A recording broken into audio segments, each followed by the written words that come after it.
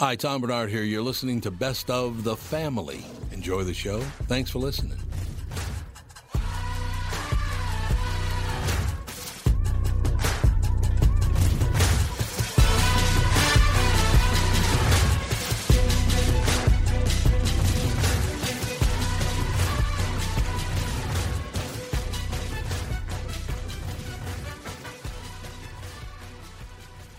Michael Bryant, Bradshaw and Bryant, what's the latest?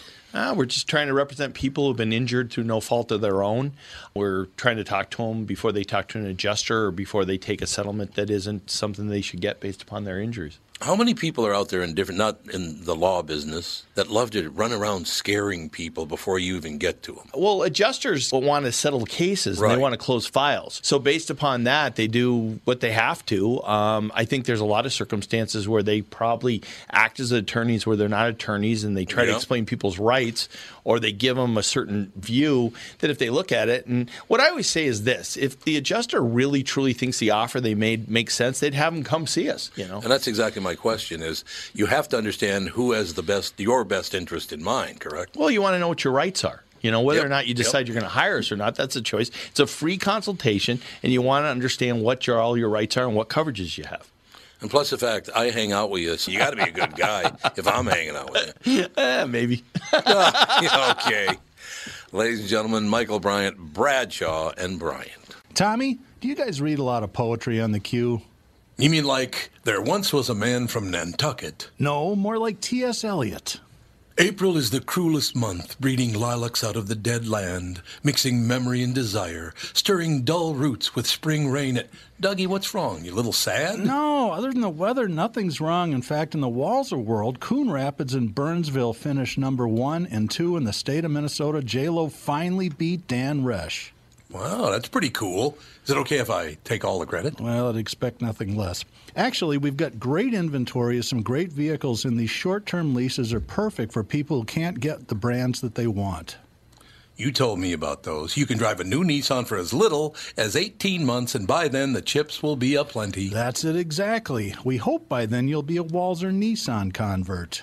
For great deals from the Minnesota sales leaders, go to Burnsville or Coon Rapids Nissan. Chris is here, first-time guest, and I'm going to ask him the traditional question in a minute, but sometime during this episode... we're not going to introduce the cameraman? He said he was going to be That's really Kevin quiet. Bubach. Kevin Bubach, 5 Eyewitness News. Kevin, good to see you. Legendary photographer. So for those listening, because we don't have a video stream, we're also recording this and taping it for part of a in-depth interview as to why Tom Bernard's so crazy. But before we get to that, the tradition on Car Selling Secrets is we have our guests tell the story of the very first car they had. So, and you can make up whatever you want as long as it's a good story. Well, wait a minute. Hang on. News people never make anything up. Go ahead. You're absolutely right about that.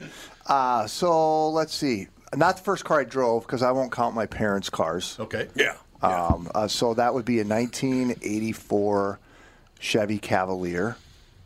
That was just last year? Yeah. It was a couple years before that. That was a lovely oxidized, faded, kind of a navy blue type color. Typical early 80s Chevy. Yeah, the paint lasted sometimes months before it just started to deteriorate. It had a really nice red pinstripe that ran right down the side that was a little faded too, like the rest of it. Took that car to college. Now, did it have a bench seat in the front? No, it had bucket seats. Oh, yeah, the sport buckets. Yeah, which some people preferred the bench seat, if you know what I mean. Yeah. For the drive-in? Yeah. Yeah. All right. I knew what you meant. Yeah. I did too. We made it work.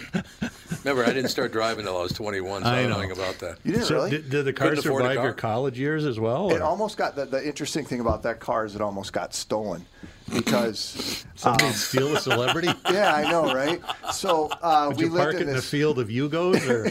Ooh, there you go. I think it was a matter of convenience, not wanting the luxury of a 1984 Chevy Cavalier. So some people we lived next to, our college house, which was a dump, when it snowed outside, snow actually would come in at the baseboards of the house. Oh, nice. To paint a picture of the quality of living that we were in. Now, wait a minute. Not under the door, but under the mop boards? Yeah. Yeah, it was quite a place. Yeah. Where was this? This was Huron, South Dakota. Oh, basketball. Yep. Yeah. Yep. They were playing basketball. And so anyway, I lost my keys. I never lose my keys. I'm not a key losing person. I'm consider myself better organized than that. Starting to sound like a Curb Your Enthusiasm episode. He's a key loser. He's not a key loser. Exactly. Always been like that. So my keys disappeared, and I was like, "What in the hell's going on?" And so, we'd have a person or two over every once in a while at the house. I thought maybe somebody walked off with them, and who knew? I wasn't all that worried about it. I couldn't find them for 2 days, and a local policeman showed up over at our house, which is never really a great scene when you're a college student either. And it turned out that these girls that would live next door, who were high school girls, they were planning on stealing the car and running with it across country to get out of town. Were their names Thelma and Louise by any chance? Yeah, there you go. You are older than you look. Yeah, This is in crazy. Huron? Yeah. I mean, listen, I love Huron, but I know there are probably some who wanted to get out of there, but I'm not sure that. That's odd. One of the girls ratted them out, so there was a snitch. Oh, okay. And so one of the snitches went to the police, and so that's how I ended up finding my keys. The cop walks back, hands me my keys. I'm like, "Thank you, officer." Is this an answer or a pitch? Oh! I mean, this is great storytelling. It is good storytelling. You usually don't get your money's worth quite like this. No, I know. We've asked this 120 times, and usually it's like, yeah, I had a Honda. Right. Yeah, stretch. But now you guys are going, okay, wrap it up. We got other things to No, get to. Not at all. Not at all. That's People- it. people like those stories. That's the story. So Alex's or hers or his better? Well, Alex is the most unusual because everybody else's daughter. stories is like yours. It centers around what would be a $500 car. And Alex is going, see, my first car, I can't remember, what was it, the Jag or the Audi? Oh, wow. Wow. He's like, well, The cake eater sessions. But I get it. Dad does well, and you're the daughter, and daughters always get the good stuff. Andy had, what was that car you had, that big black kind of station wagon looking thing? What was that? Station wagon. Chrysler. Oh, one of those. Well, there was a Charger, but that wasn't my first. My first was the Durango. Oh, it was the Durango. Pretty those good are car. nice, yeah. And then I had the F-250 because we lived So on a you're farm. really into fuel-efficient vehicles. Yeah. Huh? Yeah. What do you get that gets like 6 miles to the gallon? I think that F-250 was my least favorite thing I've ever driven because if there's any ice in the country, you hit those brakes and you're going to be skidding for a good city block. Oh, yeah. Yeah. Yeah. Was that the car that slid sideways when you went into the coffee shop? No, that was my Jeep Compass. Oh, that's right. It was a Compass. Well, I was parked on a hill at Walgreens, got in the car, started it up, and I just started sliding to the left. And I You was see like, those videos on the news from time to time, school Right. buses going Yep. sideways Oh, yeah. down a sheet of ice. Yeah. and I was it's like, well, I can't do anything about this, so let's see how it plays out. Because you can't do anything. I had the pleasure of being the sober driver of the car that was unsafe at any speed.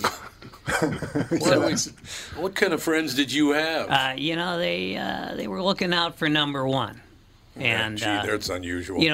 but you know what? It was retribution as far as I'm concerned. I made the mistake of being sober a few times. You can't do that. I know. Never do that again. Not when you're in high school. And you were forced to drive a Corvair? Is that what you're getting I at? was forced to drive a Corvair, and sometimes in the middle of winter. And it was true though. It was. If you dared, you didn't want to make a daredevil move like try to make a left turn. Yeah, you don't want that. Oh, God, you don't need that. You're asking for trouble. So you stayed sober. That's a good thing, man. Yeah, well, I learned the hard way. You learned the hard way about it. I quit drinking on my 21st birthday. Did you know that? No, I didn't know you then. I drank from the time I was 11 to 21, and then I quit drinking at 21, and then started again at 29. No kidding. My whole 20s, I didn't drink. That was weird. And that's normally when most people do their best drinking. That's prime time right there. Did I ever tell you what Louis Nanny asked me? He goes, so Tommy, I got to ask you a question. Like, I know you haven't had any, you don't drink for the last 10 years, and I know when you were young you didn't drink then either. So, what was the big difference between you when you drank and when you didn't? And I said, well, When I drank, I was an even bigger prick. And he started laughing. I thought he was going to choke because he agreed with it, apparently, is why he was laughing. He was setting you up to get that yeah, answer, he right? was definitely setting me up. There's no question about it. But, yeah, I don't know why. I just, at 21, I went, I've had enough of this for a while. Stop smoking and drinking. He probably kind of connected with that. Up in the Sioux, they... Oh, yeah. They drink plenty up They there. can have a cocktail up in the Sioux. Lou from the Sioux, baby. No doubt about it. Is that where he's from, Sault Ste. Marie? Yep. He is a Lou from the Sioux. I've never met him before. He seems like You never met Louis? Guy. No. I will call him and have him on Car Selling Secrets. That'd be awesome. So awesome. Oh, Louis' a great guy. But Francine's a much better person than Louis. That's always the case, right? That's always the case. I don't think I've seen Louis in a couple years. More than a couple. More than that, I don't even know the last time. My favorite thing about Louis is that little side S that he's got. Jesus Christ. I love it when he does kind of a lateral slide. Yeah, he's kind of got that deal going. But great family, though. Really, really nice. Louis Nanny and his family. Yeah, let's get him in. That'd be really cool. No, he'd come in and do it, absolutely. Cool. Maybe we get the whole family to come in. About 15 of them come on. Nice. Yeah, He got a lot. I got a big family, no doubt about that.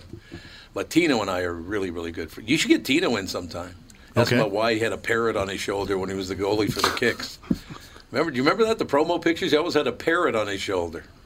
I don't know what that was all about. Who are we going to put a parrot on their shoulder here? Chris Eggert. Oh, that's right. I'll do it.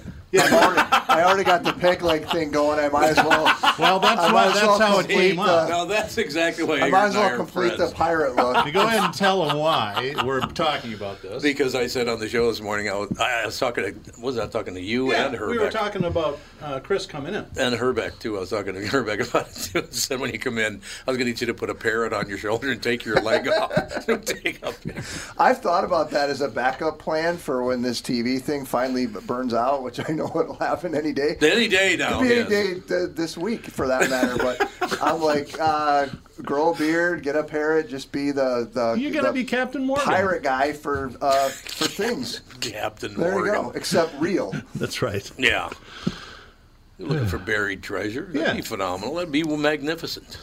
So, Chris, let me ask you, how did you get into broadcasting? What was the journey from college, and what'd you study in school? Well, other than girls? I was an athlete, so I went into school thinking that I was going to stay into like sports medicine or get into something like that and stay in the field. But about 2 years into college, I had a family friend who worked at a local radio station, KOKK. Kook? KOKK. KOKK, 1210 AM, Dakota's Country, and he went to give us a tour of the station. Those are terrible callers. And I'm it's like KKK's not much better. Yeah, okay? right. Jesus, it's right there on the. It is exactly. So he had me go to the TV station or the radio station. I'm like, oh, this is kind of cool. And he goes, well, actually, we're looking for part-time people to be DJs. And I'm like, really? What kind of qualifications do you have to have? I don't know. You got a pulse? I mean, that's about where that's it was. radio. Yeah, so, you need ears so we can put the headphones on. Well, according to Wikipedia, the station's current motto is "the station that grows on you." Oh my! That's like Nebraska's KOKK tourism. grows. That's shameless. Oh, It is extremely shameless. nice outfit. Nice outfit you got there, Edgar. The guy who brought me on board there is a general manager now, so I love it. The station that grows on you. I'm going to have to give him crap about that one next time I see him. I'm guessing it was on purpose. There's I some would good think so. length to this radio That's station. right. Jesus. It throbs with excitement. They did have a very large coverage area. They do as I good. recall. Glad to hear it. Yes. Well, I'm happy to hear that. So did you like radio? I loved radio. Yeah, it's pretty great. I mean, to this day, I still think back about it very romantically because it felt like it was looser. It was just more comfortable for me. But at some point, I got pushed. Well, you should do a TV internship, and I did that, and I was like, well, gosh, this is pretty cool too. Yeah. And so then I kind of went that direction. I continued work. I worked full-time radio. I was a full-time employee at that radio station through college for 3 years, I guess, or I would have been two years full-time there. And then got out of that, graduated, and was like, well, I guess I'm going to take a TV job. So Yeah, decided to go that route. Neither one of them paid much at that point, so. As Yeah, opposed to probably the huge salaries everybody makes today in the radio business. Well, anything, particularly in broadcasting, starting out, you're paid nothing, right? You gotta love it, otherwise, you're not going to do it. You're not doing it for money. I took flying lessons probably 30 some years ago, and my flight instructor was my age, and his day job was a pharmaceutical rep, so he was doing pretty good in the early '80s. He's making 60 or 70 grand a year, it's okay today, and it was really good back then. And one day he goes, well, I'm going to be leaving in another month. Because the whole game to become an airline pilot is you have to go through all these levels and rack up enough hours so you can get to the bigs. And his dad flew 747s to Japan, which is like the ultimate job. You work 10 days a month and you make a lot of money. Right.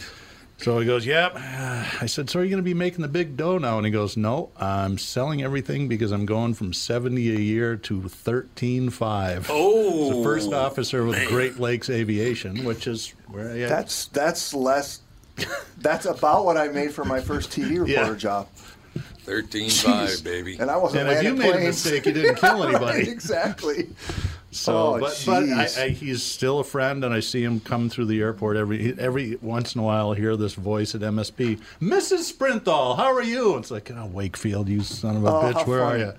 So, but I assume he's making more than that now? Yeah, he's a 14.5 Delta captain, so I think that's 150 to 2. They're in a bit of a kerfuffle over all that. I think they have been all summer. Are they? I think they're in a contract negotiation kind of period. Yeah, they are. Yeah. Did they strike? I don't think they struck. They were out doing informational pickets, I think, right. a couple months ago. Oh, okay. And the airlines there's a huge pilot shortage right now, and a lot of the old guys are retiring, and there's not a lot of stuff. Well, that's the other guy's points. Like, we're getting overworked. We're not. We're not getting the rest we're supposed to get, which is huge, right? I don't want a tired pilot. No, that would not be good. Kind of dozing off at the wheel. Yeah, that'd be great. That'd be wonderful. No question about it. I'm going to make myself tired. Honest to God, that was very convincing when you did that, I'll tell you. Like, whoa, man. So did you start out in a small market? You didn't just land in Minneapolis? I was in Sioux Falls, South Dakota. Okay. Nowadays, a fella can probably go from a market that size to this market. It's changed a lot. Really? Yeah. But back then, you had to bounce around quite a bit. So I was in Sioux Falls. Got my first anchor job in Rapid City, South Dakota. I went there to Omaha. I was there where I met my wife. Same TV station that Tom Brokaw was at there one you point go. in his career. So I felt really good about that. Absolutely. Because he's from South Dakota too, so there were many similarities between us. Yeah, well, I've been to Boston Gardens, and Larry Bird used to play there, so same story. He can go to his left. I can make a left-hand turn. I have it's hands. just about the same. Yeah, exactly. Tom Brokaw. Did you ever meet Brokaw? No, but phenomenal guy. One of my mom's teacher's aides taught him in grade school. Like, she was his teacher. Oh, really? Yeah. So again, like South Dakota, that's very typical. So you're always once removed from somebody. So one of the great things about Brokaw is I was invited to have dinner with him one night, and we were sitting there, and you could tell by his facial features whether he agreed with you or not.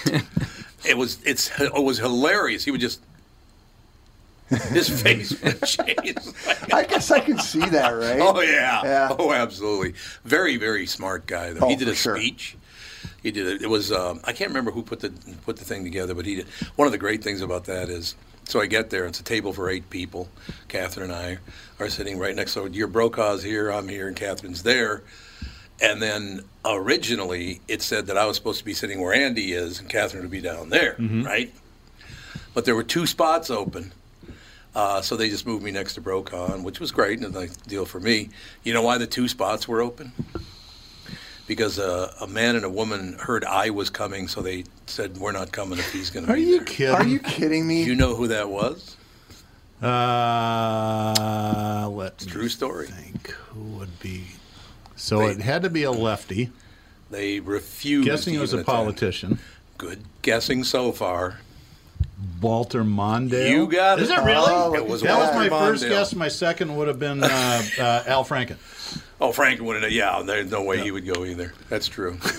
Walter Mondale bailed because of you. He bailed. United States Vice President of the United States bailed because I was there.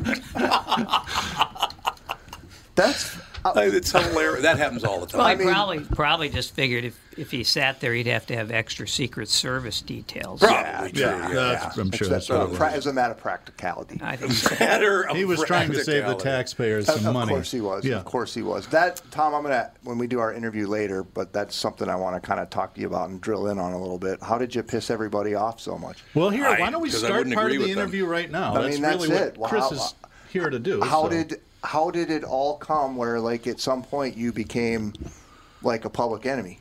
Because Mike Gelfand will tell you that this is how it happened as well. Our program director decided to take the station conservative. And I went, is that a good idea in Minneapolis, St. Paul? And he goes, yeah, I think it's a wonderful idea. You remember that? I never really understood why we went down that avenue. I never did either. I don't think it certainly didn't help any of us sleep better at night. No, it did not. And by the way, did he ever take a punch for it? No, I did. It's one of those. If you're the face of it, you're going to take all of course. And then, of course, I have that kind of personality that if you attack me, it ain't going to be pretty. Yeah. So it'll get worse and worse and worse, and that's what happened. Well, I'd always heard that from people. I mean, my dad lived in the Twin Cities, so I was in town quite a bit, and I knew KQRS, and I knew who you were. But having just, moved back 11 years ago or so now, when I started doing appearances on your show, some people were like, geez, I don't know, is that a good idea? And I'm like, why? And they're like, well, he gets political. And I'm like, does he? Because I never really heard you get political. What I've heard you do is call BS on both sides, right? Which I do. I still do that. Yeah. So you didn't want to be political. I was raised by an ardent Democrat named Toots. My mother was a big-time Democrat. And that's why I tell people that I've been a Democrat and I've been a Republican, and I don't really care for either one of them because I don't know anything about being a Republican. I never had enough money to be a good one. And then on the other side, I did not appreciate what the Democratic Party did to me, and therefore I would never think of joining that party again. They went out of their way to harm me and my family. They did. How so? By destroying my voiceover career. Really? Oh, yeah. It destroyed my voiceover. It cost me a lot of money, man. Was that based on things that had happened It was on the based air? on the fact. Or? Yeah. It was because the show was what it was. They went on this big campaign. You can't hire him. It was one of those deals. And your voiceover career obviously was like super lucrative, right? Probably still is to some extent. No, not like it used to be. Yeah. Yeah, Tom's been living in a Quonset hut ever since he lost that. Why don't you just shut up over there, Buster Brown? No, look, I could have just said to Dave, no, I'm not going to do that, but literally I would have had to leave the station. Were you guys number one at that point because you were in the run of being number one for so long? Yeah, 35 years I think we were number one. Mm-hmm. Had the highest rated in the country, right? Highest rated morning show in the country, yeah. And then of course, whenever I hear a baby crying or something like that, it reminds me of me the day I heard Cumulus was going to buy the station. You weren't into it, huh? No. Look, I love this over here. You're just going to sit back and watch this. See, this is one of those things that I can't, it's just the way I am. I just can't sit back and go, I'll just pretend that never happened. No, it happened, and, you ask me about it, I'll tell you about it. I don't have any problem with that. What are they going to do? I mean, ownership changes are, for people who don't get that, outside of the broadcasting industry, they're largely disruptive for the most part. Because very, very. Every structure that had been set up in that broadcast outlet, it pretty much all gets changed. Yeah. The managers get changed. Everything you had, you're almost starting over again. So I'm guessing that was. Well, now it's different, but when I worked for Disney, they owned the station for, 20 years, Mike, something like that? Yeah. You needed something, you got it. Mm-hmm. They supported everything you did. I mean, the station became so huge because of Disney. There's no question. And then after that, the station fell off because of the following two people who owned the station were not committed to winning. They just weren't. Well, then eventually, Disney, of course, was the best. Oh, God, it was phenomenal. But- and now I guess it's not that great. Well, inevitably, it couldn't be. Well, that's true. But after Disney, then come the hedge funds. That's And when the exactly hedge what it funds was, come too. in, the Yeah. talent goes out. That's what seems to, I am the last person still at KQRS from that era. Yeah. Everybody else is gone. I'm the last person remaining. So, and December 23rd, I will not be remaining any longer. But Tom here with my good friend, CEO of North American Banking Company, Michael Bilski. Michael, I was out in Maple Grove the other day, saw your new branch that's under construction. It's looking great. Thanks, Tommy. We're very excited to open our new Maple Grove branch in the Arbor Lakes area later this year. Well, the way I do math, that's the 6th North American Banking Company, and you only have 5 fingers. How'd you get to 6? I used my computer. We better not ad-lib. All right, we won't ad-lib. Never mind. People will... Well, you're not that good at it. Oh, yes, that's true. That's, You're we right. have locations in Roseville, 50th in France, Hastings, Woodbury, and Shoreview. One thing I like about being a North American Banking Company customer is I can do a lot of my banking online or on your mobile app, but sometimes it helps to go in and talk to one of your friendly bankers in person. Everybody loves when you visit, Tommy. We hope to see you in Maple Grove soon. So why not bank with my banker, North American Banking Company, a better banking experience, member FDIC, and equal housing lender. You all have helped build MyPillow into the incredible company it is today and have trusted in Mike Lindell to give you a great night's sleep. Mike's latest incredible deal is on the Giza Dream Sheets, which you've heard me rave about before, that's for sure. These sheets are made from the world's best cotton, Giza. They are ultra soft and breathable, yet extremely durable. Right now, the Giza Dream Sheets at its lowest price ever. These sheets are 60% off, coming in as low as $39.99 with promo code TOM. I've made some great friends over there. I mean, not Mike, but friends. Yeah, I understand. That was one of the great... If you don't mind me talking about that a little bit. I said, I got a guy, I want to come in and do the show. He's very, very funny. He's a good guy, very clever. And Mike came in and did his interview, and the general manager said, there is no way we're hiring him. That voice is so annoying. I said... That voice is part of why he's so good at what he does. I mean, how do you miss that? It's distinctive. Exactly. It's not everything you're going to hear on every other radio station, and that was the thing, because the morning show, and we talked about this the other day, but we had like 8 people on a microphone at the same time, and somehow it was 8 totally different voices. Can you imagine how horrible it would have been if everybody talked like that? Well, that's right. That's right. Nice But I mean, talking you never had to say, who's that guy talking? Which No. most radio shows, if there's 2 guys, you can't tell the 2 apart. Yeah, because they're both they that are. kind of Yeah, deal. they're pukers. Yeah. Mike really liked it when he worked with Sansevier because Sansevier doesn't need a mic. Hey, Tom, how you doing? Yeah, he's got a voice, doesn't he? And I'm still working with Sandy. You're still working with Sandy. So am I, as a matter of fact. Yeah. But, no, that was one thing I will say about Hamilton. I do believe he was wrong about the politics. I always will. But he did fight for the Gelfans and the Sanseviers, and he said, "No, Tom's right about that. This is not a disc jockey show." Yeah. And you never had any problem with Dave at all, did you? No. I don't think so. And Sandy didn't. The only disagreement I ever had with him was with his feeling that I would succeed. Why did he not I like just thought that? that was ridiculous. Well, you succeeded. Yeah, but I didn't think I would. Yeah, but When my son was 11, he was playing in a basketball tournament, and his mom's, cheering madly from the sidelines. He runs by her at one point, and you could tell this was like the onset of puberty, and he goes, "Stop encouraging me." Oh, those parents. So, it's just one of those deals you go through. It just, at some point you go, it's time to go, I actually had 5 more years left of my contract. Yeah, well, that's what I thought. Yeah, I did, yeah. And I went, no, I don't want to, that's good. We're good. Are you leaving on good terms? No. Okay. Do I ever, Mike? Yeah. Well, I wondered. What fun would that be? No, there would be no. It's ridiculously bad. Mm-hmm. I mean, it's not pleasant at all. We have totally different. And look, I'm not. I could just go after people like there's no tomorrow. They can do that. I have no interest in doing that kind of thing. But it's just like, I would go to them, and Mike can tell you this is true. I would go to them and say, that is not going to work. It's going to hurt the show. I really don't think we should do that. Let's not do that over and over again. And people go, oh, it's so frustrating. You're always so angry. And I said, I'm not angry. I'm just telling you, it's not going to work. And then when it didn't work, look what you did, Tom. I'm like, what? That's exactly right. You've been down that road. I have. When it doesn't work, it's your fault. It's like, what? And then the saddest thing about that is you get the blame, but you never got any of the money. Nope. Why don't you shut up over there? Shot right in the gut. Is it true that they're going to switch formats and go all polka? January 1st? I don't know. I Just start that rumor. I don't know. I don't know what they're gonna do.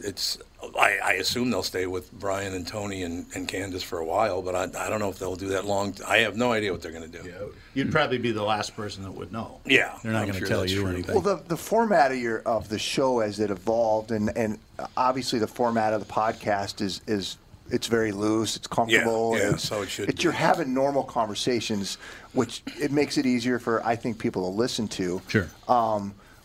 Where did you evolve into that kind of a show? Because I mean, when I heard some of your first clips when you're that Cat Man. Oh God, 1,500. That's insane. 1,500 KSTP. Like, you don't even sound like the same person. No. Well, actually, to tell you the truth, I don't sound like my real voice now. I mean, this is my real voice. Yeah. But when I came out of North Minneapolis, I never opened my mouth and going to talk like this. Yeah. I mean, I just how I talk.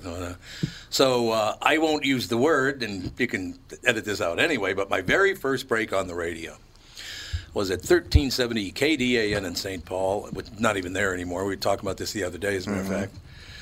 And so I did the first break. I said, and I'll never forget, my first break was KDAN 1370. Here's Dolly Parton and Porter Wagner. Phone just blows up. Every line's lit up, and they're just, oh my God, it's just, look how popular I am already. My first break, and everybody loves me. I answer the phone, KDAN. I hear, get that big N off the air. It's like, woo! Yeah, the guy, because I didn't open my mouth, and I kind of have that, I got that raspy voice anyway. Yeah. The guy thought I was black and called me the big one. It's like, Jesus. Nice start to a career, huh? Right. You know, that's there's only one direction you could go. Right, exactly, after that. And I was like, I'll see what I can do for you, sir. Well, that's interesting because I was going back listening through audio clips the other day. Kind of researching the segment and listening to your voice evolve. Like when you were Cat Man on 1500, I mean, it was like really growly. It was more of what I would, like a Venus flytrap type fella no doubt about from it. WKRP. No doubt about it. I mean, that's who I saw. And that's the magic of radio too, right? Because nobody really knows until they see you. But then, at what point did you start to sort of lean on your pipes a little bit more? Because I think the thing that you've gotten all the work with voiceover work is because you've got that like big throaty. You know. Because I did take some voice lessons and stuff to get and learn how to open my mouth when I talk. Because honestly, in my neighborhood, it's like, how you doing? How's everything going? Yeah. That's how everybody talks, right? But yeah, so I did take some voice lessons from very, very good people, and it all worked out. You got to make an effort. There's no question. Well, I worked with Dr. Brock. I don't know if you've ever heard of Dr. Brock. He's from Shreveport, Louisiana. And he kind of talked like this all the time. He's got that southern accent, not a whole deal. But honest to God, I thought he was God. I really did. Sure. He worked at WCFL in Chicago and then came to KSTP and worked with me there. Yeah. Chuck Knapp, Charlie Bush. I mean, you go back. You know how lucky I was at the first major market job I ever got? I was only 21 years old. Excuse me, I wasn't even that old. I was 20, I think. And here I am working with legendary radio people. I got very, very lucky. And people ask me, how did you ever get hired at KSTP? You had very little. I mean, there was a KDAN, and then I went up to Grand Forks. And I know it's hard to believe, but I got fired. Laugh it up, Sprinthal, you pill. But I called Jim Chanel was the program director at the time at KSTP, who became in Chicago. He left as our program director and went to On the Air in Chicago as Captain Whammo. Oh, no. Oh, and he remembers Captain Whammo. I like I'm the one who brought him up last week, right? Oh, that's right, you did. Yeah, Captain Whammo. I said, who's the name of the guy who gave you the name Cat Man? And it was Captain Whammo. Sure was. Well, it was even before I was with a name born. like that, you would have to be able to birth many great that's ideas, true. right? And, no question about that. That would go over very well at KOKK. Yeah, it would. You know, there's a certain length to it that would really. Yeah. Thank you very much. But in any case. It kind of grows on you. But I do look back at that now, Chris. I really do look back and go, how did I ever get this job? But then I do remember I called Chanel 82 times. 82 times I called him, and he finally hired me to do the Jesus tapes on Sunday. Which, by the way, sounded really good. Here's Jesus. You know, it was one of those. Times 11:53. 11:53. Jesus here with you, man. Everything's good, man. So, but then, seriously, Steve Hatley, he was a guy, unfortunately, oh, God, here's a story. Do you remember the name Steve Hatley at all? Have you ever heard it? He was our midday guy at KSTP back in 1972, 73, when it all started. He came from WHBQ in Memphis. And WHBQ was Elvis Presley's radio station. He used to hang out there every day back in the day, right? So Hatley's coming out once, and Elvis is coming in, getting off his brand new motorcycle, this beautiful motorcycle. And Hatley walks by and goes, Elvis, man, that's a beautiful motorcycle. Elvis goes, here, you can have it. He gave him his motorcycle. Okay? Now, the bad part of that is, a few years later, Steve Hatley was killed in a motorcycle accident. Oh, no. So there you go, baby. Isn't that weird with life? Elvis gave you a motorcycle, and then you died in a motorcycle accident. It's not how life's supposed to work. There's a lesson in that for all of us. I guess there is, isn't it? Elvis is God, apparently. Yeah, apparently Elvis is God, exactly. But I thought the lesson was don't drive a motorcycle. well, that's the other lesson, I suppose. Or don't give anything away. So there are a lot of lessons, really. Buzzkill. No, I mean, look, I am very honest about things. I'm not going to tell people, oh, no, everything is all right, when it's not. I'm not going to do that. But people do need to understand how grateful I am for. I just broke through. I should not have ever broken through in a big market, like what was the market number 14 at the time, or whatever, Minneapolis, St. Paul. I've worked with some great people over the years at KQRS and all the way back 1500 KSTP. Did you hear what Ginny said the other day about him? Pill. We're talking to a bunch of people. And I said, I was talking about the time, I was at the local Hall of Fame or something or whatever. And I was up on stage doing a speech, and Ginny was out in the audience. And I said, there's a person out in the audience right now. I'm still upset with her, Ginny Hubbard, of course, because she was only 6 years old when she fired me. And she goes, I was 2. Which I thought was a great line. I love Ginny. I do. Ginny was great to work for. I mean, I didn't work for her at first because she was 6 years old when I met her. Right. You know, I won't say how long ago that was, Ginny, just in case you hear this, because if I say how long ago it was, they'll know how old you are now. But she's not that old, actually. No, and they love her. They love her on the radio side. Oh God, yeah, she's terrific. That's where she's at. I mean, she's terrific. And Dan Seaman, her guy, does a really good job too. And again, if I didn't like him, I'd tell you I don't care for those people. Yeah. But they do. They were great to work with and for, and all the rest of it. I mean, there's a possibility someday I might end up over there on the podcast side of things too. Sure. I've talked to them about that before. They do a terrific job with that. You know? Yeah, they've really embraced that, which I think is smart. I mean, Joe Souchere's killing it, which is great to see. You know, and Joe's a great guy too. But I do want to emphasize that I do have that side to me where I'm not going to lie. But I also have a side I'm very, very grateful for everything that happened, all the people that I've met, every places I've ever worked. I mean, to be at a radio station for it'll be April 16th, it would have been 37 years. So it'll be just about 90 days short of 37 years. That doesn't happen. No. It used to back in, Boone and Erickson, I think were around for, 34 years, something like that. Somewhere in that ballpark, anyway. That was the first thing I heard when we moved to Minnesota in 1971. Yep. Oh, yeah. Coming in from Eau Claire, my dad turned on CCO. I'm like, where are we? And I'm from Massachusetts. Yeah. Moving out here in January, I'm like, did I do something wrong? What happened? Right. Well, Dad, are you running from the law? Why do they talk funny? I want to ask you a question about this because I feel the same way about radio, and I want to get your take on television. When I left and moved to New York in 1978, I think it was, 1978, I think we moved to New York. I turned on the news in New York City, and I went, this news is dreadfully bad. I mean, it's just bad. Because the only places I'd ever spent a lot of time was living in Minneapolis and in Chicago. The two best TV markets in this country. Chicago and Minneapolis are the two best news. They are. Do you know any better? Well, I mean, everything's subjective, right? Like, you know, what's the best? It's almost like saying what's the best It's city real, or that's what's why. Well, there's something to people have always considered both Minneapolis and Chicago as very desirable. Oh, no doubt. The people who work in those cities in the broadcasting industry and in TV, like they're, you know, top shelf type talent and, you know, really, you know, and you look at somebody in New York who's it's much higher up on the market size and I'm sure a lot more money too.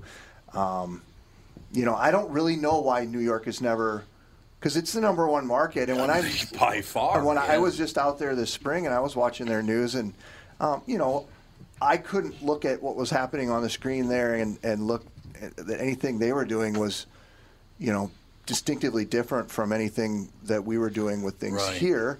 I just think there's more people there, obviously, and so you're impacting a bigger population of people. Yeah. But I don't know. I never thought much of New York either. I was like, well, I'll be what's honest the with big you. deal? Because Dave Moore was one of the greatest newscasters of all time. There's no doubt about that. But the Don Shelbys of the world and the Ron Majors and the Paul Majors and there were so many great ones in this market. And in Chicago, you had all these great people. I go to New York and I tune in. Hey, good evening. Great having you with us. I'm like, what the heck? This is New York, isn't it? I do know that in the industry, people like picking people from Chicago and Minneapolis because they have a dialect that's it's usually not very regional. It's very natural. And that's you know, I slip into my Minnesotan and my South Dakotan every once in a while too. But for the most part, I know that was Brokaw's big deal when he kind of broke on was just because of his, you know, the way he talked. It didn't sound like he was from anywhere. He had was it the R that he had a problem with? The L's. The L's, yeah. Was it L's? You can't swallow the L's. Lollipop. That's right. Yeah, he had that problem. Maybe that was a bad example to draw from, but he was. Yeah, he had such a distinctive voice. Phenomenal. Right.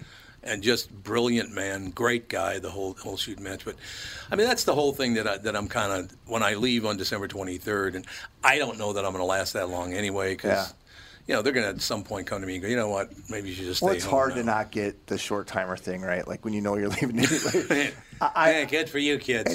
Anybody who I've ever known who was, you know, heading out somewhere, it's hard to keep the same level of concentration. It's hard to keep the same level of enthusiasm because you're like, well, I'm in XYZ, I'm going to be gone from here anyway. But of course, it's radio, and radio, you know, every day is your last day. No, that's true. It has been in a lot of jobs I've had. I know that. Well, I mean, I was there 25 years, but I never, you know, like, every time I took out my fob, I was never absolutely convinced it would open the door. I know exactly what you're saying. My favorite story is the one Moon tells about when he. Oh, I love Moon too. We've all become really good friends, and he's starting out, 17 years old, working at the local station, and part of his job was he had to do the crime report. So he'd go down to the police station, get the docket, and then kind of report on it. And the final story he did was, police have issued a warrant for the arrest of Larry Thompson for possession with the intent to distribute marijuana. This is Larry Thompson reporting. The owner. It took me a second. Drove right down and fired him on the spot, and then hired him back a year later. Yeah. It's pretty funny. What a great guy. That's another thing I will tell you. You know, working with the Hubbards, they have hired people from other markets like Moon that have come in and just killed because he's very, very good at what he does. I mean, he's terrific. Ginny's been pretty good at hiring people over the years. There's no doubt about it. Don't tell her I said this. I'll never hear the end of it, you know. I generally try to avoid anybody with the last name Hubbard's office in any way, shape, or form. Not because I don't, just because in a perfect world, they're doing their thing and I'm doing my thing. I'm 20, maybe still 19. You know that one hall, that one set of stairs, it used to be, it's just before you get into the newsroom, you open a door, you go up the stairs, then you open another door. Yeah, that place is a maze. Yeah. It is a maze, right? Yeah. So I'm in a big hurry to get to my buddy's house. I already know what's going to happen here. So what I used to do is I used to run down the stairs and kick the door open, take a right, kick that door open, and just head down the hallway, right? I kick the first door open, go down, kick the door. It goes about 6 inches and stops. I open the door, and it's Stanley Hubbard Sr. with a cigar smashed against his face. Famous for his sense of humor. Oh, he did not have a sense of humor about that. And I literally, honest to God, sorry, I'm just the janitor here, because he didn't know who the hell I was. Chris Eggert. Yeah, my name is Chris Eggert. Do you see that guy kicking doors? I just tried to catch him, but he ran away too fast. I don't know why. He hit somebody else downstairs, too. April is the cruelest month, breeding lilacs out of the dead land, mixing memory and desire, stirring dull roots with spring rain. Dougie, what's wrong? You a little sad? No, other than the weather, nothing's wrong. In fact, in the Walser world, Coon Rapids and Burnsville finished number 1 and 2 in the state of Minnesota. J-Lo finally beat Dan Resch.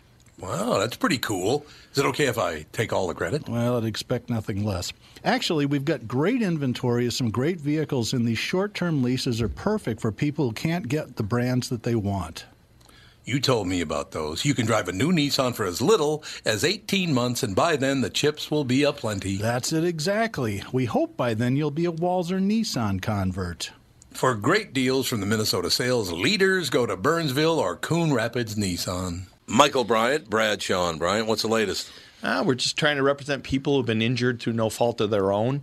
We're trying to talk to them before they talk to an adjuster or before they take a settlement that isn't something they should get based upon their injuries. How many people are out there not in the law business, that love to run around scaring people before you even get to them? Well, adjusters want to settle cases and they want to close files. So based upon that, they do what they have to. I think there's a lot of circumstances where they probably act as attorneys where they're not attorneys, and they try to explain people's rights, or they give them a certain view that if they look at it. And what I always say is this: if the adjuster really truly thinks the offer they made makes sense, they'd have them come see us. And that's exactly my question is, you have to understand who has your best interest in mind, correct? Well, you want to know what your rights are. Whether or not you decide you're going to hire us or not, that's a choice. It's a free consultation, and you want to understand what all your rights are and what coverages you have. And plus the fact I hang out with you, so you got to be a good guy if I'm hanging out with you. Maybe. Okay. Ladies and gentlemen, Michael Bryant, Bradshaw and Bryant. Remember the old story about when they decided to fire Cannon? Oh, yeah. Cannon was, I guess he would have been doing the morning show then, right? He was in the mornings, yeah. Yeah. Yep. So he knew that Stanley came in, like about 10 minutes after the morning show ended. Uh-oh. So they tried to fire Cannon for like 4 months. But he always got out the door faster than Stanley got in. Cannon was damn good. And again, look at the talent in this town. Yeah. Cannon was one of the best afternoon guys I've ever heard. I never heard him in the morning. Maybe he's really good in the morning, too. But, my favorite is you could tell after you got to know Cannon. Did you ever meet Cannon? No. Phenomenal talent. But he had his, Morgan Monday and his character that he played all the time, right? So he's doing a commercial for Christmas. It's time for Christmas dinner, and if you're going to look it over, you want to take a look at, what was the ham place again? Honey sliced or honey baked? Honey baked ham. Honey baked ham. You're asking a Jewish guy about the yeah, ham why am I store. asking a Jew about ham? Who would know more? Exactly. Know thy enemy. Hey, yeah, no, it's not our enemy. Forbidden fruit. The forbidden fruit is it, yeah. I don't know who wrote the copy, but the Cannon's live on the air, and he goes, yeah, we're going to get together. Family's going to go down to Honey Baked Ham, going to pick one up and go home. Morg, I don't know if you know this or not, but their hams are spittle sliced. There was a pause. And he goes, Ken, let me ask you a question. You say spittle sliced. And he just went on and on about Spiral becoming spittle, which I thought it was very, very. But you could tell he was livid the whole time. Oh, I'm sure. You had to know him to know how pissed off he was about that, though. It was so spittle sliced, huh, Steve-O? You remember what Cannon said? What? Calvin Griffiths said, you know, I really I can't stand that Steve Cannon, but I like Morgan Mundane. I like Morgan Mundane. That's right. Well, it's the same person, but you know, other than He that, really didn't know it was the same person. It was Calvin. I never me. met the former owner of the team. Calvin was quite the figure. Heard he was a character. He was definitely a character, but you know. So this is off topic a little bit, but you're talking about advertising and reading live copy and how that is. I mean, you pretty much have, for the most part, unless it's an endorsement type thing, you get to like deviate from the script. But you're trying to hit. With Doug, well, that's what I'm talking. I want to ask you, Doug. At one point when you were, trying to get more, more business. And from an advertising standpoint, did you ever, get into the, the kitschy, corny, kind of goofy type commercials, or were you always? So our strategy was actually totally the opposite of that. We were trying to, auto dealer advertising is generally horrible because it makes it sound like Toyota's just built the last Corolla in the history of the car. You better hurry in and get it by 10 o'clock. There's a formula, right? Yeah. It's terrible. So when we started out, we were doing scripted stuff, but they were funny and they weren't, it wasn't pitchy. Yeah. And that really resonated. And then Cumulus fired the general manager of the station, a guy named Pete Frisch. And my marketing director was a huge fan of theirs. They flew in, and we were saber rattling a little bit. They flew in the VP from Cumulus to have lunch with us, and it's myself and the marketing director, Alan, and Tom, and the sales rep, Pat Eberts, and then this guy that looks stunningly like Mitt Romney. Looked just like him. It was like 2010, and so we're having a nice little lunch, and all of a sudden my friend Alan looks at him and says, "Look, we love Tom. We love Pat, we love Pete Frisch, and we hate you. So we're going to do live spots on your station, or we're going to walk." Yeah. And the guy went right back on his heels, and he goes, "Well, what do you think?" And Tom was like, "Fucking A, this is great." You're right. Says, "I'm in." And so the guy says, "Well, I'll have to talk to the program director." And it's like, "You're the vice president of the company. You don't have to talk to anybody." So that's really where it started. Yeah. And the strategy has worked out really well. I mean, we do have sales every once in a while. But it's like Seinfeld. They're car ads that don't really talk about cars. Yeah. And it's just because the KQ listeners they're so different than almost every other station. To the morning show, they're incredibly loyal. Once they feel like they know who I am, and when you're on the radio or TV, people think they know you, even though they really don't. Right. And I shorten my email address. I get, 30 emails a week from listeners. Either we screwed something up, which is rare, but I just got one of those, or they want advice, or what should I do, and what do you think? And it's because of that. And the letters all start out with, "Been listening to you and Tom screw around for the last 15 years, and now I actually have a question." Well, I think that gets back to, I feel, what gives people success in this industry, real success, and that's being authentic. Yeah. And I don't think you guys were talking earlier about the screamers or the guys who were talking like that. And I think particularly people in Minnesota seem to really see through phony very quickly. Yeah, I think that's good bullshit detectors. For sure. And that I've always enjoyed that about listening to the show and listening when you're on there, because you guys are just, shooting the breeze. You're not sitting up there trying to hype XYZ amount of sales this and that and whatever. And we know that at any given moment, only 3 or 4% of the population is in the market to buy a car. Yeah. That's about it. Oh, so really? why bore the other 96%? If you just keep them top of mind. I will tell you, I don't keep very many of those commercials, but one that I kept, and this is probably from 6 years ago. Was I out that day? No, you had Gilbert Gottfried in the studio, and you called me up, and Gilbert starts playing Jew or Not a Jew. And he goes, "Doug, that's not a Jew name." "Well, Sprinthal, I'd have to see how it's spelled." And I'm like, Gilbert was Don't phenomenal. send this to the Walzers, but it was really, and it went on for like 5 minutes. God, So he was- when you're willing, like, to do that, Yeah, of then course. people go. You know, and some Right. people think I'm an a-hole, but most of them are like, that's do that's not. pretty funny. Well, Yeah, nobody thinks you're an a-hole. Everybody, there's always somebody that doesn't like everybody. I But think just they admit it. feel like they know you. You which, probably have people that don't like you. of course. Yeah. Why? We don't. I mean, well, for us, we're all partisan, of course. Yeah. Because I'm fake news now. Right. I am. Oh, personally. you're the Mainstream fake news. media. Yeah, Okay. Yeah. I'm fake news. So it was you that threw the election? Yeah. I'm just trying to Yeah, get. I But gotta- we found him, Mike.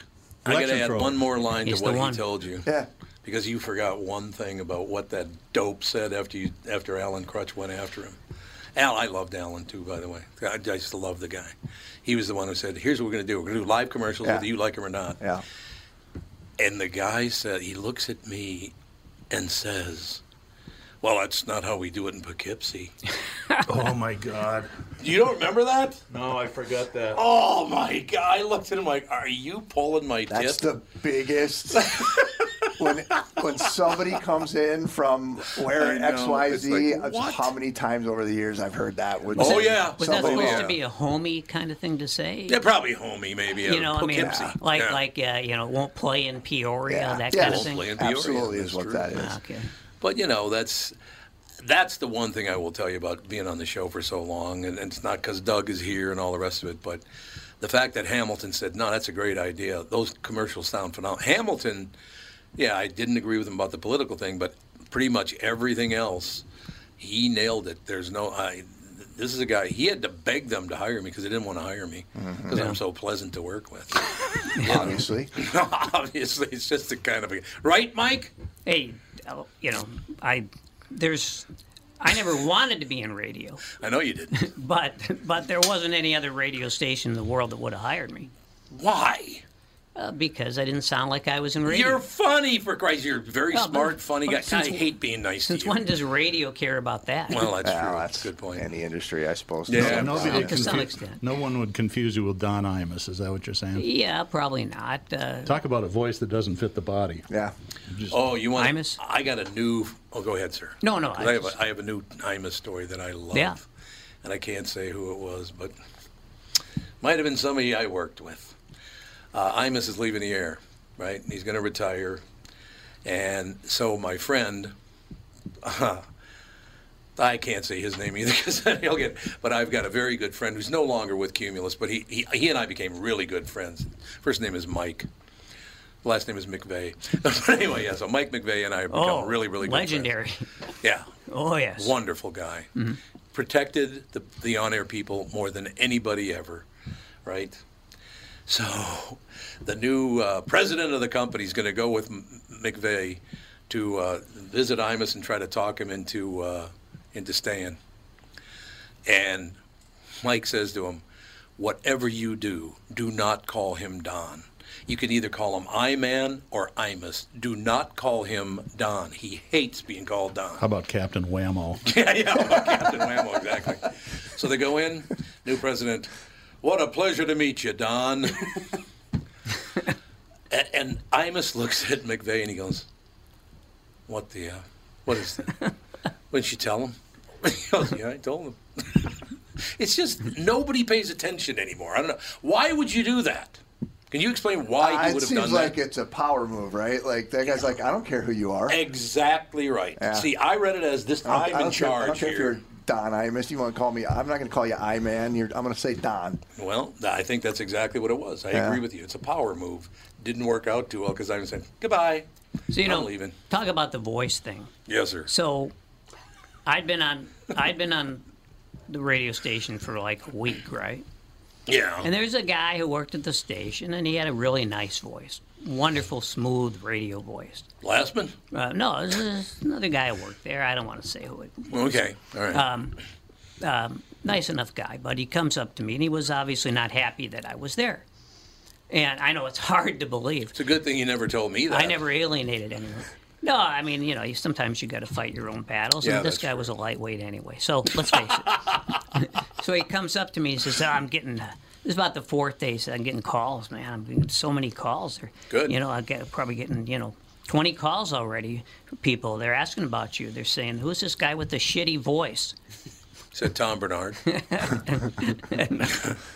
Yeah, I guess he just wasn't. So how do you respond to that then? Like, exactly. I responded by being there the next week. that's what I mean. Like, and what, he wasn't. What do you want me? Yeah, exactly. And that's I think anybody who's been around this business for any amount of time realizes too that there are a lot of middle managers who come and go, and if you're valued in your community, you'll be there long after. Well, honestly, I thought I was going to be there for a couple weeks and then I'd be gone anyway. So I hired you. How were you going to be gone in 2 weeks? I just did. You didn't know me very well then, did you? Oh, I knew you pretty well, but because nobody was going to fire you. But, that was not going to happen. But you have to understand, you're talking to a self-loathing person. Well, that's true. That's a given. Yeah, that's. So you were disappointed you weren't fired. I just kept thinking, well, who are these maggots who wouldn't fire me?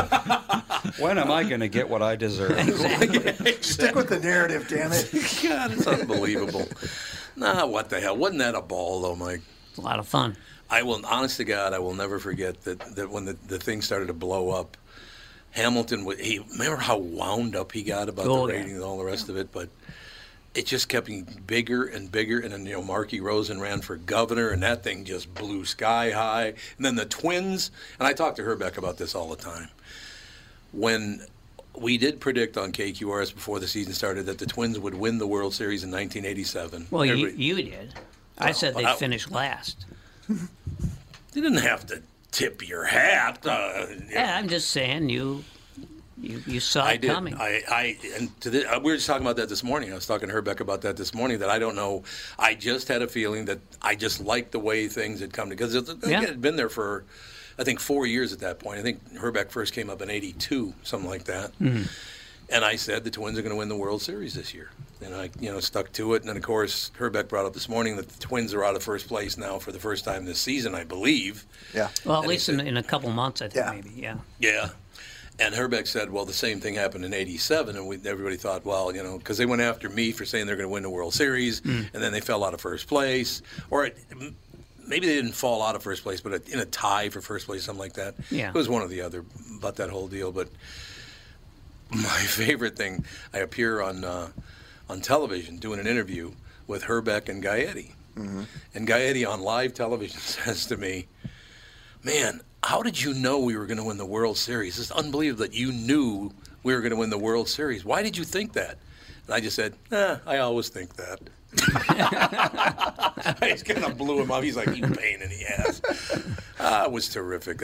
Again, looking at that, and I don't want to come across as I am ungrateful for KQRS. For most of it, it was just heaven. It was fantastic. But the business, it's not just KQRS or Cumulus or whatever. The business has changed a lot. So they can't be blamed for everything. Yeah. Most things, but not everything. Yeah. But don't you think I love entertaining Sprinthal. It's my favorite thing. Fun. Yeah, I'm having the most fun just sitting back and watching his face. Don't you think you're always going to be better off when you have nothing to lose? I am. Yeah.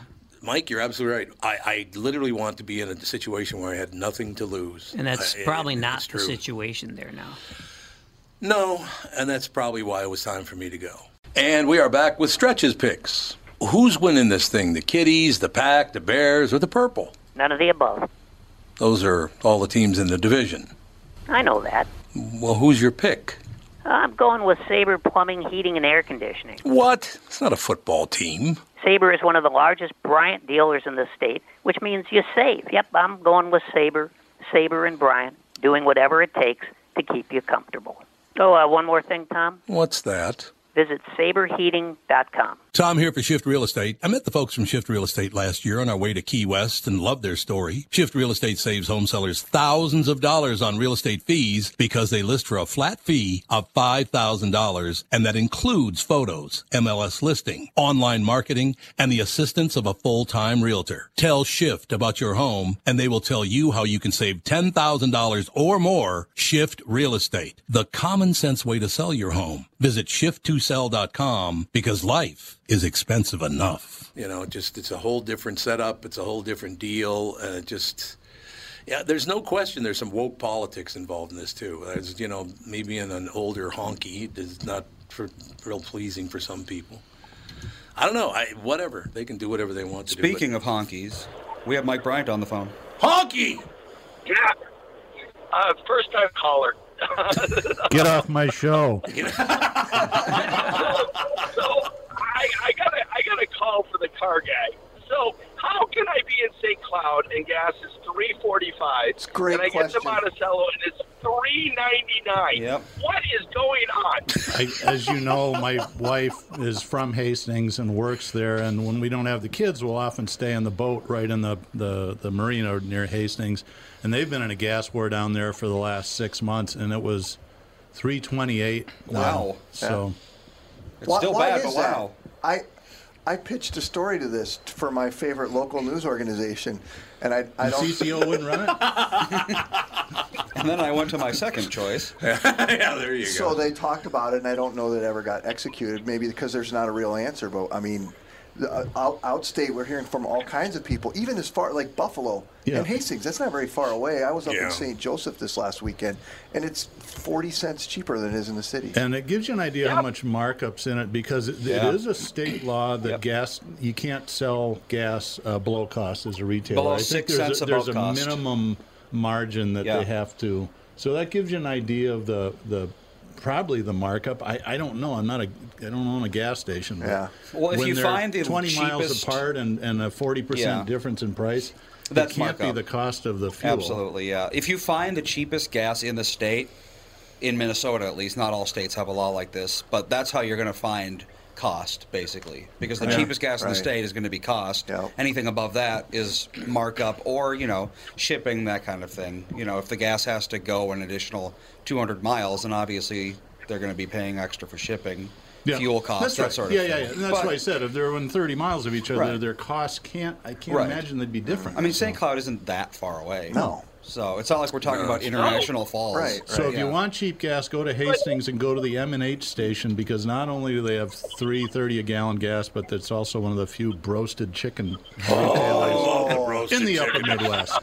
Which Now is you're talking. made by an Milda's. actual Let's go to Milda's. roasting You got machine. roasted It's chicken. not Yeah. just a Wow, label. that's pretty cool. It is cool. Quick Trip actually has surprisingly good rotisserie chicken. They're good, but roasted chicken No, we're at arguing M&H? about roasted chicken. Listen, for Christ's roasted sake. chicken is an important topic. Look really at what is. you can learn on the I know. podcast. Well, I will tell you that it's funny that Michael Bryan called in today to talk to you about gas prices and all the rest of it, because as my personal attorney, here's what I say, hear Michael say all the time. I'll say something, he'll go, whew. I love that attitude. When I say something really off the wall to somebody, I love it how you go, yeah, well, that's good. I just love that, Michael. No question about it. So what do you think of the show today? You've been listening a long time? I have not. I just got in the car and drove, and have been driving. I've been on the phone with people all the time. And saw the $3.99 and thought I would call Doug and have him explain it to me. That it's Doug's fault. I wish I had a better explanation. I just have a guess. But I think it would make a It's not great his news story. fault. I'm surprised they didn't. My guess is they can't really find an answer. There's so many different. Yeah. There's so many different variables to it. But then again, I'm like, well, that's still a story. Explain that to people. But listen, they only pay me to run my mouth over there. That's it. right. Right. Me too. That's the whole deal. So they don't go. You got 22 minutes. Ad lib. Go. That's it. I mean, that happens more Go get often. 'em. It happens more often than you Does think. it really? Yeah, and it's usually when the S is hitting the fan. Like the computers have gone down, and we can't roll video or can't do commercial breaks or something. And then at that point, no, you just go. Yep. Oh, okay. Do you like that? Is that fun? I do actually. Because some people are good at ad libbing. Other people, if it's not written down, they just don't know what to do. I'm far more energized on a breaking news day when there's something happening that's we're throwing the scripts away and we're just going on the fly. I think that's why a lot of people would get into what I do. Yeah. Not to sit there and read the same thing for 6 hours straight every day. F you, San Diego. Hey, whatever works. That Whatever happens, works. that happens. That's all. I can't believe we've only got 9 minutes left. That blew by. It's odd. You get a room full of highly verbal people, and time goes Doug, do you fast. feel you often are ever talking about cars? We do from time to time. Yeah. Okay. Is that frustrating to you when it gets off topic? No. It doesn't bother me at all because I want people to know that it really is an ad and we do sell them. But it has to be something interesting. I don't want to pitch, a really boring model or, we've been talking a lot about electric cars lately as a side because there's a lot of interest in it, and the electric car market has doubled this year to 6%, which is a pretty explosive growth. And people have a variety of feelings about it. We've managed to politicize propulsion systems in automobiles for some. I don't know how that happened, but it's there. So no, it doesn't frustrate me. Well, oil's been politicized for what, 1,500 years or so. Yeah, that's right. Yeah, it's good. It's just a long-term commercial in the end. I'm sorry, caller, you're breaking up. Can you call back on a different line? See, he knows how to do it. He does. He's got it dialed right in. You're a seasoned veteran right there. I will tell you the trick I'm sorry. I think we lost the connection here. It's back during the recession. Every news outlet in town wanted to talk to car dealers, and car dealers were just scared to death. And I said, I think we can kind of use this to our advantage if we sound like the voice of reason. Yeah. It's brand building, right? Yep. So if you don't mind. And he says, let me think about it. A week later, somebody came in from 9 or 11, I think, and was interviewing one of the salesmen in the used car lot. And this was the summer gas went to $4 a gallon, and everybody freaked out. And the salesman goes, yeah, this isn't really the lot anymore. We call this the cemetery because I don't know how we're going to sell these. Well, Paul Walter saw this, and he goes, okay, from now on, media calls, Doug, you talk to him. So I'm just like, and I screwed up the first one. And I realized quickly that, when you do a taped interview, you might have 10 or 12 minutes of content, but they're only going to show 35 seconds. Yep. I mean, car salesmen aren't that exciting. No, so you're the going to very find that first out one, when this all gets cut down for your cut story. down to 12 goes. seconds. Whatever works. The very first one was about, they were asking about fuel economy cars, and they asked about Priuses, and I said, if you got a pistol and a bag full of 50s, you can't buy a Prius. They're all sold out. And of course, that's what they put in. So I'm like, I see how this works. And then you guys always do the same thing.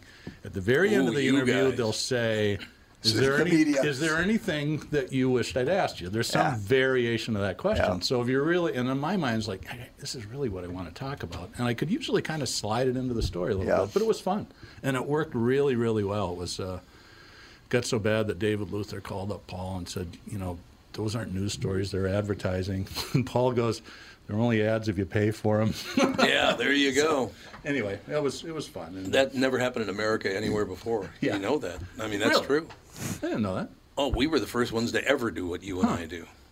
Oh, really? Oh, God, yes. Nobody had ever done something like that. Well, first of all, I will say quickly, and if Michael's still with us, he knows this to be true as well, because I was in radio for about 5, 6, 7 years, and then I got out of, I didn't get out of radio, I got fired again.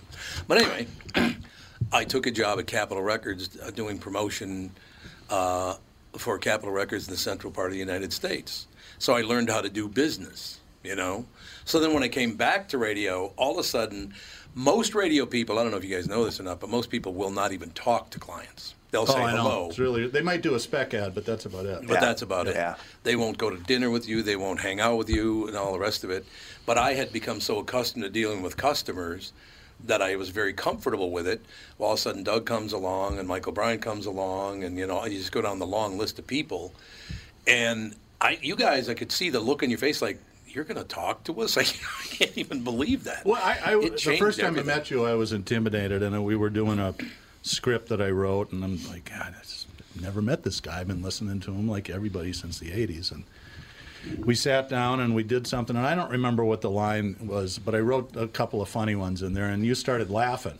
And then we finished the spot, and he goes, nah, shit, I'm sorry about that. Let's go back and do it again. I was laughing. I said, don't take that out. Yeah. Leave that It's authentic. That's because it goes back to because then it sounds fun and it makes people lean in. So. But I mean, that's it.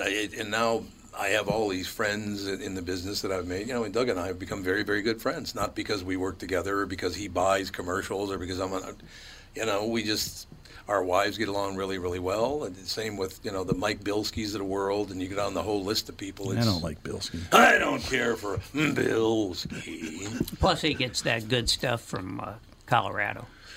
Who, Bilski You know, the does? chocolate bars. No, Doug. Oh, Doug, yes, I forgot about that. I was thinking about Bilski on marijuana. Boy, wouldn't that be something, Andy? Let me think about it again. Bilski after hitting the geef. No, that ain't working. That's never going to happen. No, maybe a beer. That might be a little different. Can I tell the Las Vegas weed story? I would love to hear that story. It's So a great we were story. out there a few years ago, and it was legal. It first became legal in Las Vegas, and KQ was doing a listener trip live radio show. So we're hanging out one night. A couple of people at the station say, "Hey, let's go down to the dispensary and check it out." So we're like, okay, I wasn't a user, but I just always curious how it works. So we get there. And there's the security in these places is incredible, especially in Vegas. And when you think about it, it's a cash business. Right. So there's double checks before you get in. And we're standing out in line, and, Tom's behind me. There's a couple of people behind him where we're just talking. And this guy behind Tom goes, "Excuse me, are you Tom Bernard?" He goes, "Why, yes, I am." He goes, "Yeah, I lived in Wisconsin 30 years ago. I used to listen to you all the time. And I heard that voice, and they said it must be 30 years. It's amazing. Yeah. I can see relatives of mine 5 years later, and I'm like, who the hell are you? Good, Jess. My son, ladies and gentlemen, right there. My son, Andy. Wise Keeping guy. it real, man. Keeping it real. All right, you got 3 minutes to wrap it up there, Dougie. Well, we can feel the question from the listeners. Yeah, let's do that. Because this is supposed to be an interview with Chris, but, ended up Hijacked being it a little bit. He can come back. That's true. You can always come back. You just got to bring all the cameras and everything, though. What's the questions? Joe wants to know if you've ever thrown your leg at anybody. No, but I do often take it off for little kids who are in the TV station and entertain them with it. That's I'm like, phenomenal. "Here, kid," and then you watch their face just drop. That's fantastic. Been Is there the for reaction years. generally negative or positive? Negative. Oh, yeah? Positive. Oh. Very generally Oh, really? positive. Oh. Little kids. And then the little kid holds it, and I take a picture of the kid. I'm like, So, yeah. I kind of like the fact that you watch certain, and it's on, 3 or 4 different channels, but guys who have lost limbs in the war or whatever, they will not wear long pants. They'll come in wearing short pants. There's a guy on Fox, Joe, I can't remember his name. I can't remember. Joey something. But he lost both legs. He stepped on an IED or whatever the hell it is. But he always wears short pants. Part of that is not necessarily showing it off. It's a practicality thing. Oh, really? Okay. Because you have to futz around the thing like constantly. Oh, you do? It's Okay. super uncomfortable. It doesn't never fits right. Oh, okay. And so part of that, if you're wearing shorts, you can just slap, pop the thing off. But part of it is they're not, you're not hiding anything. I love that about us. Hey, look, kids, I don't have any legs. It demystifies it for Absolutely. kids. You were For thinking sure. of Joey Jones. Joey Jones, that's exactly who it is. Yeah, IED related. Stepped on a night, and the guy next to him died, as a matter of fact. Jeez. But I do like the fact, this is who I am. Yeah. That's why I loved it this morning when I read that story a couple days ago about this 12-year-old got hit in the head by a pitch, goes to first base, sees the pitcher's crying, walks over slowly, gives him a hug, and goes, "Don't worry about it. You're fine. I'm fine." I know. I've been talking about that story for 3 days. Yeah. Because it's real and honest. As we tend to get in our industry, particular industries, I'm sure it's this way in the car industry too, but you get very, I don't know, you feel like you don't get emotional about things anymore, and you just kind of you're trying to look for what the, okay, what's the, what really happened here, or what, I watched that and I was like, holy crap. And then they cut to the parents, and you're like, every one of the parents up in that stand was first going, well, what in the hell is he doing? I know. And they were probably like, and the pitchers that side were probably like, so get up, you're fine, after the kid got hit. And I to thought see it was that, terrific. it was really cool. It was really cool. And again, maybe we should follow the lead of For 12-year-olds. sure. What about that? For That's sure. not a bad plan. For sure. What, take long showers in the dark? Yes, that's it. That's exactly what I meant. All right, homie, you got to go. All right, that wraps up another exciting episode of Walzer Automotive Group's Car Selling Secrets. I am going to be in Montana next week, so there will be no show. Are you ever not on vacation? It's work, actually. Uh-huh. Although we are going to the Yellowstone Club. Oh, what a shock. Is Paulie going to be there with you? No, Andrew's loaning us his place. So okay. those that might not know, it's a very exclusive hangout for ultra rich people. It's on the backside of Big Sky, Montana. And I'll tell a Yellowstone Club story really quick. Andrew Walzer, Paul's younger brother, has a place up there. And 10 years ago or so, his kids were pretty young. So he dropped them off at the rec center. He and his wife went skiing for a few hours, came back to pick them up. And there's about 15 or 20 kids. They're 10 to 13. And one 45-year-old guy, and they're playing dodgeball. And the 45-year-old guy is just picking kids off left and right. It was Phil Mickelson. So apparently he's a competitive dodgeball player as well. Who knows? Bruce Willis. That's right. Probably had a buck or two on the game. Probably too. Oh, he's a big gambler. Oh, yes. Probably the over-under. That's going to do it. We'll talk to you on Monday with the family.